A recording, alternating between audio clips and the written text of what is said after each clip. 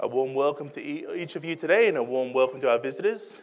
If you have a child between 5 and 9, we now have Corner Pebble and our leaders are standing by the glass doors. For the rest of us, we're looking at Ecclesiastes chapter 8 today, Ecclesiastes chapter 8, which you can find in your corner posts, or alternatively, if you would like to follow along as we read that out now in your own Bible. So Ecclesiastes chapter 8, and this is God's word. Who is like the wise man, who knows the explanation of things? Wisdom brightens a man's face and changes its hard appearance. Obey the king's command, I say, because you took an oath before God. Do not be in a hurry to leave the king's presence. Do not stand up for a bad cause, for he will do whatever he pleases. Since a king's word is supreme, who can say to him, "What are you doing?" Whoever obeys his command will come to no harm, and the wise heart will know the proper time and procedure. For there is a proper time and procedure for every matter, though a man's misery weighs heavily upon him. Since no man knows the future, who can tell him what is to come? No man has the power over the wind to contain it, so no one has the power over the day of his death. As no one is discharged in time of war, so wickedness will not release those who practice it. All this I saw as I applied my mind to everything done under the sun. There is a time when a man lords it over others to his own hurt. Then too I saw the wicked buried, those who used to come and go from the holy place and receive praise in the city where they did this. This too is meaningless. When the sentence for a crime is not quickly carried out, the hearts of the people are filled with schemes to do wrong. Although a wicked man commits 100 crimes and still lives a long time, I know that it will go better with God-fearing men who are reverent before God. Yet because the wicked do not fear God, it will not go well with them, and their days will not lengthen like a shadow. There is something else meaningless that occurs on earth. Righteous men who get what the wicked deserve, and wicked men who get what the righteous deserve. This too, I say, is meaningless. So I commend the enjoyment of life, because nothing is better for a man under the sun than to eat and drink and be glad. Then joy will accompany him in his work all the days of his life God has given him under the sun. When I applied my mind to know wisdom and to observe man's labor on earth, his eyes not seeing sleep day or night, then I saw all that God has done. No one can comprehend what goes on under the sun, despite all his efforts to search it out. Man cannot discover its meaning. Even if a wise man claims he knows, he cannot really comprehend it. Let's pray. Our Father, we thank you for this day. We thank you for the Lord's Day. Lord, we thank you that we, your people, can come together, redeemed, have been washed in the blood of the Lamb. Father, we thank you for our time now as we gather to hear from your word. Father, we pray that you would prepare us. Father, we pray that you remove any distractions that we've had this previous week. Be with us now as we come to hear from your word. And Father, I pray, be with me. Anoint me for this task of preaching your word. Father, we just pray your provision that you would be amongst each and every one of us. And we commit our time to you. In Jesus' name, amen. So earlier this year, Mark and I were reading and discussing the book, The Imperfect Pastor by Zach Eswine. And I remember reading that most ministers want to achieve greatness. They want to get the big church. They want to make huge impacts. They want to make a difference. But the sad reality, as one shared with the young pastor, is that you're nothing special. Most ministers will actually have a very ordinary ministry. I remember one of my lecturers in Christ College saying something like 99% of ministers will just be ordinary, faithful preachers of the word. And he said, that's okay. He said, that's what you want to be, an ordinary, faithful preacher of the word.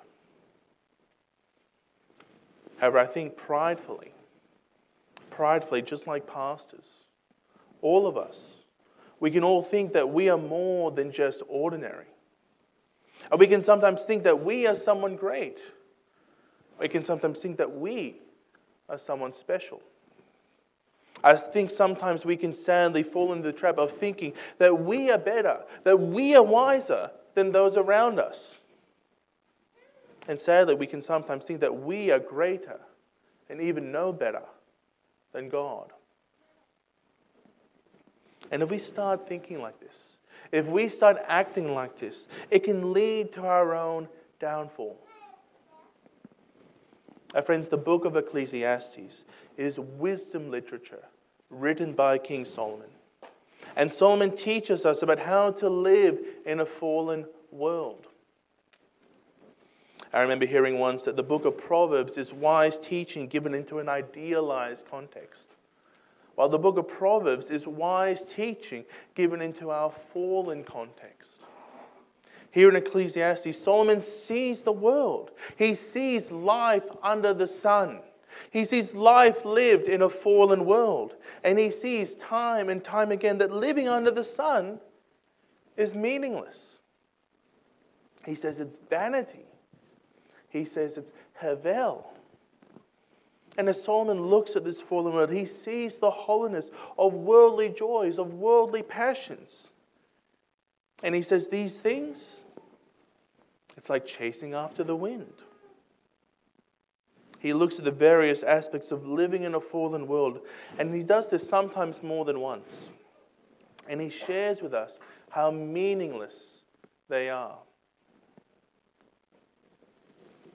But Solomon also shows us where to find meaning.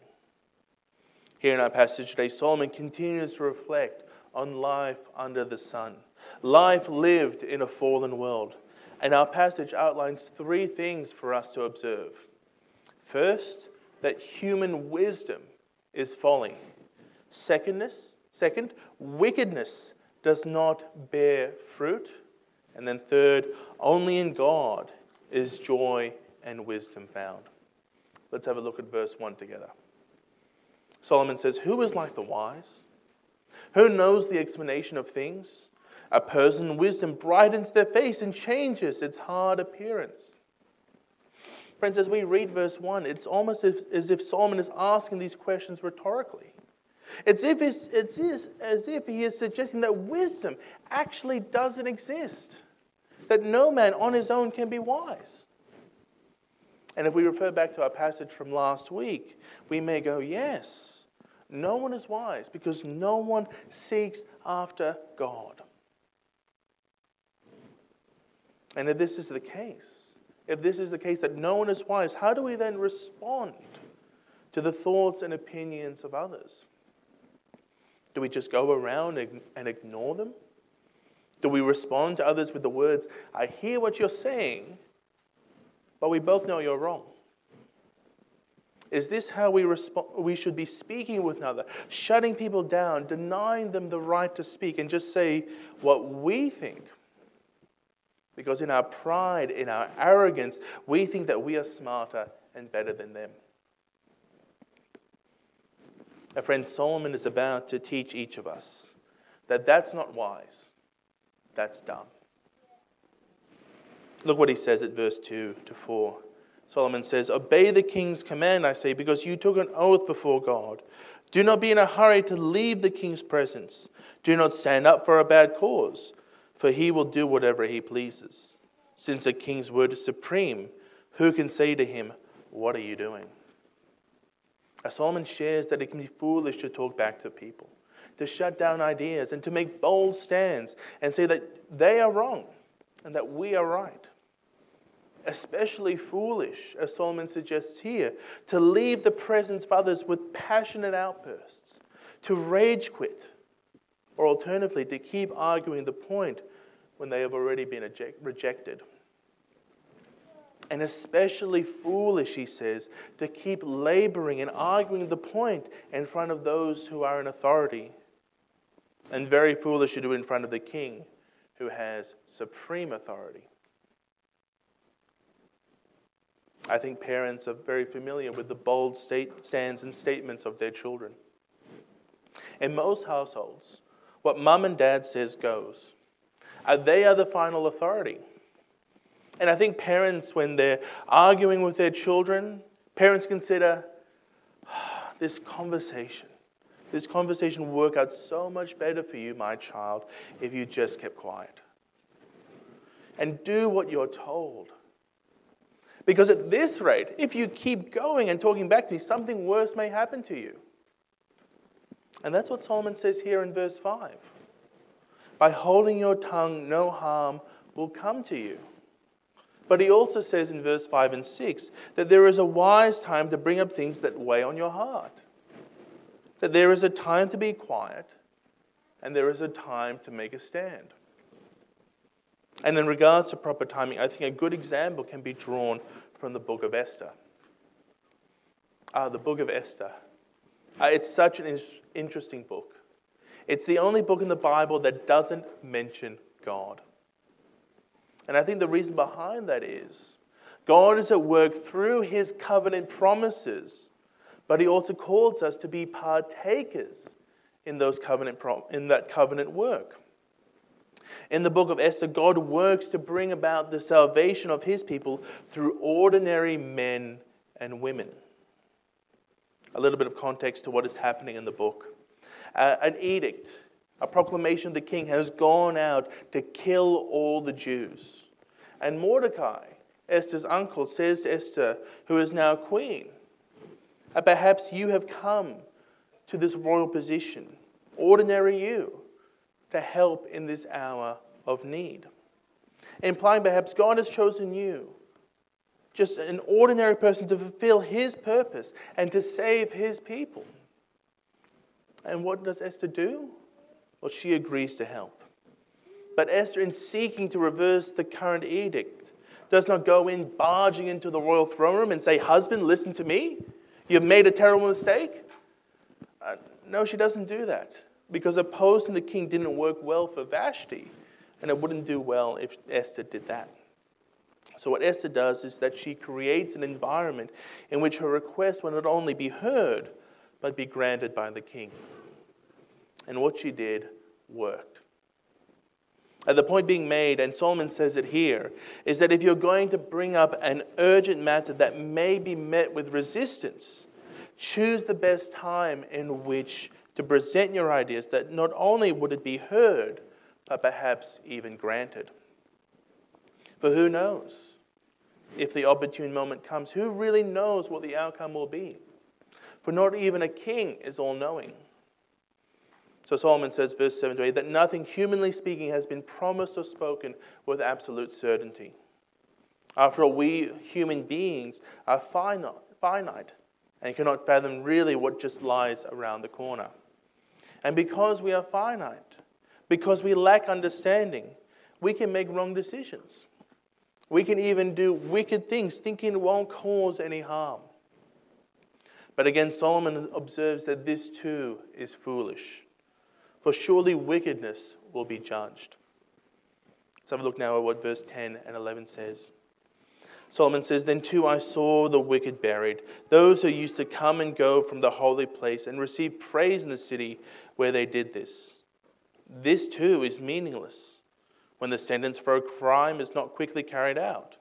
People's hearts are filled with schemes to do wrong. There are some out there, perhaps even more than just some, who think that wickedness bears fruit. They will gloat and seek the praise of others for the godless and sinful schemes they have done. And because they get away with it, verse 11, they will go after even more wicked activities, more sinful activities. And when something gives us joy, we will continue looking for that, won't we? Forever chasing after that dopamine hit. For example, the person who gets a thrill out of doing dangerous activities, skydiving or driving really fast, to feel that rush, to feel that excitement, they will continue looking for that feeling. And they just don't go back to that same activity they were doing last week, because that won't give them the same joy, that same dopamine hit. So they go after something more dangerous, a bigger jump, a faster car, something even crazier than the last, because they want to experience that thrill, that excitement, that high, but now just bigger and better. The same can be done with sin. The same can be done with sin and wicked living. Sin can gratify us. But sometimes in wanting to meet and gratify those desires, we will crave something more. Something more sinful, something more wicked. More parties, more wealth, more sex, more food, more drink. Just a hunger for more. And so in that pursuit to meet those cravings, greater godlessness is sought. Greater wickedness, greater sin is sought. A desire to meet the longings of the heart, and so further turning to wickedness and sinful schemes. The so-called fruit of wickedness, the gratification it can provide, can convince us that this is the way to live. Especially convince us if we do not perceive any consequences. And sadly, some who pursue unrighteous living can do this without any noticeable consequence. As Solomon says, they died and were buried no differently to someone who lived a moral and righteous life.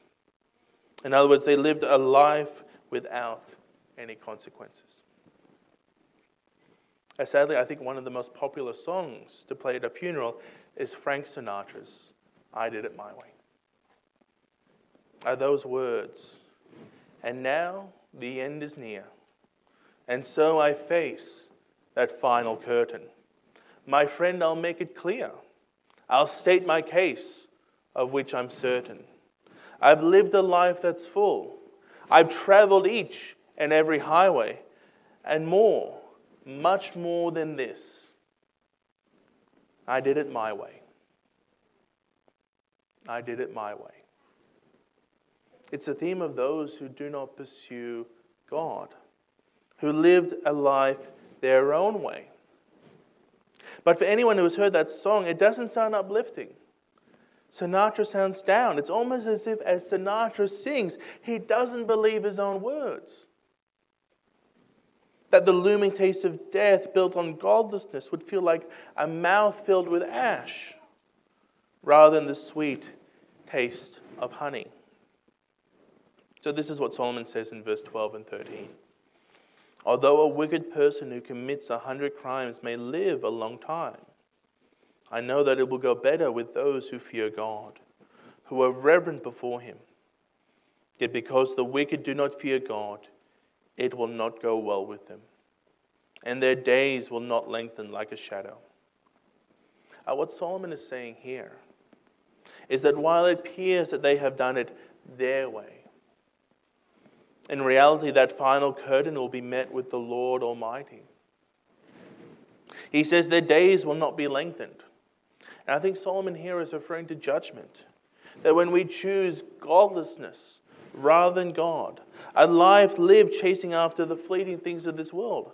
As Solomon has told us previously that this is like chasing after the wind. It's vanity. It's meaningless. And when that final curtain comes, and we stand before God, where the days of eternity are met with weeping and gnashing of teeth, with judgment, with condemnation, it will not go well for those who have lived for themselves, who have done it their way. But for those who have feared God, who have been reverent before him, those who have lived for Jesus, who have trusted in his death and his resurrection, who trust in Jesus' work for the forgiveness of sins, and who live for Jesus at the center of their lives, our scripture tells us time and time again that God will bless them. And on that final day will be welcomed with even more blessings. One of my favorite passages in Scripture, it comes from Mark chapter 10. And the promise given to those who follow Jesus. Let me just read verse 29 and 30 for us. Where Jesus says, "Truly I tell you, no one who has left home or brothers or sisters or mother or father or children or fields for me and the gospel will fail to receive 100 times as much in this present age: homes, brothers, sisters, mothers, children, and fields, along with persecutions, and in the age to come, eternal life. Wickedness does not bear fruit, but living for Jesus, living for the gospel, will bear a rich harvest, both now, but in the age to come. And this transitions well into our final point. Our final point: only in God is joy and wisdom found. As Solomon considers what he has said in verse 10 to 13, verse 14 is almost that summary statement of those thoughts. He is then drawn to consider the limits of human understanding. It's almost as if he says at verse 14, he says, I don't understand. I don't understand how it works. I don't understand the outcomes and the ways of life. How does one get the best out of life? Is it through wisdom? Is it through wickedness? Is it through righteousness? He goes, I just don't know. None of it makes sense. So what does he say? Well, he says, verse 15, if it doesn't make sense, then find your joy in what God gives you. Find joy and be glad in all the days God has given you. I met up with John Jansen a couple of weeks ago. Many of us would know John, and his health is not good. But as I talk to John, there is such a joy that emanates from him. For he knows that the present sufferings are not worth comparing to what God has in store for him: eternal life. And he even says of his present sufferings that God uses this for good. Now, John doesn't necessarily know what this good is, but he finds a joy that God is using it for good. As I talked with John, he is doing exactly what Solomon says we should do: finding joy in the days God has given us. To rejoice even in suffering. Friends, I think we need to be reminded of this more often. I think so easily we can grumble in our hardships. And in those hardships we can forget God. So often we can be like Job and complain. But in the midst of complaining, we can forget who God is. That God is working out all things for those who love Him. So friends, let's remember who God is. Let's remember who we are. His adopted children whom He bought at a price through the death and resurrection of Jesus. And let's find joy in the days that God gives us. Let's even find joy in the hard days, for even those are a gift from God. In God, real joy is found. And not just joy, but also in God, we are told, real wisdom is found. Solomon ends our chapter with these words. Have a look with me. He says, when I applied my mind to know wisdom and to observe the labor that is done on earth, people getting no sleep day or night, then I saw that all that God has done, no one can comprehend what goes under the sun. Despite all their efforts to search it out, no one can discover its meaning. Even if the wise claim they know, they cannot really comprehend it. A real wisdom is understanding that we are finite, that we haven't got any of the answers. But it's turning to the one who has all the answers. God knows. God is finite, is infinite. In Him, wisdom is found. And one of the best things is, if we are lacking wisdom, God's word tells us to ask for it. Our New Testament reading from James said to find joy in our present sufferings. But he also said if any of us lacks wisdom, then we should come to God and ask for it. And if we genuinely ask without being double-minded, God will give it. In God, joy and wisdom are found. But if we know that joy and wisdom are found in God, what are some of the practical means we can do to be attaining it? If we are looking for joy and wisdom, well, the obvious answer is coming to God. But how do we do that? Well, I have two suggestions for us. The first suggestion is learning from others experiences in how they have walked with God in the ups and in the downs.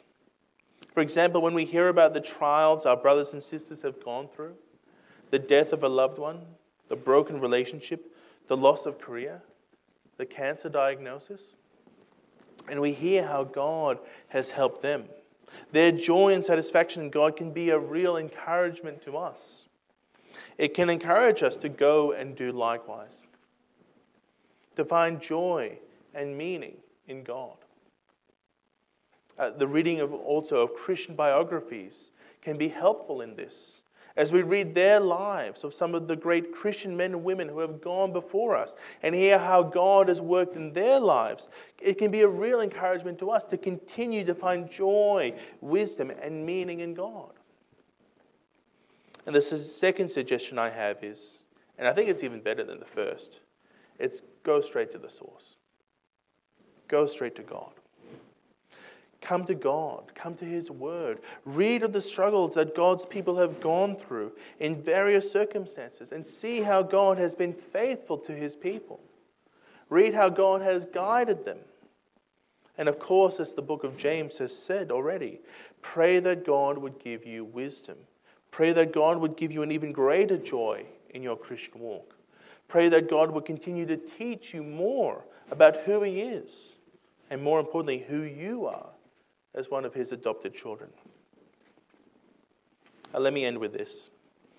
I think we can often find ourselves thinking highly of ourselves. And I think one of the traps is when we start doing that is that we forget God. And when we fall into the trap of thinking that we are at the center, we can fall into the trap of chasing after meaningless things. Friends, our passage reminds us life lived with God at the center, seeking Him, finding comfort in Him, knowing that He is in control, finding joy in Him, finding wisdom in Him. In Him we then find meaning. In Him we then find life. How about we pray? Our Heavenly Father, our Lord, we thank You so much that for the reminder that meaning, life, joy, wisdom are found in You. And Father, forgive us for those times when we put our lives, put ourselves at the center. Father, forgive us for those times when we have pursued wickedness rather than seeking after You. Father, we pray, help us by Your Spirit to continue to seek You, continue to turn to You. Father, we thank You so much for how You have first come to us. While we were dead in sin and trespasses, You first made us alive in Christ Jesus. Father, we pray, help us to continue to seek Jesus each and every day of our lives. Help us to love You more each and every day, we pray. And we pray this in Jesus' name. Amen.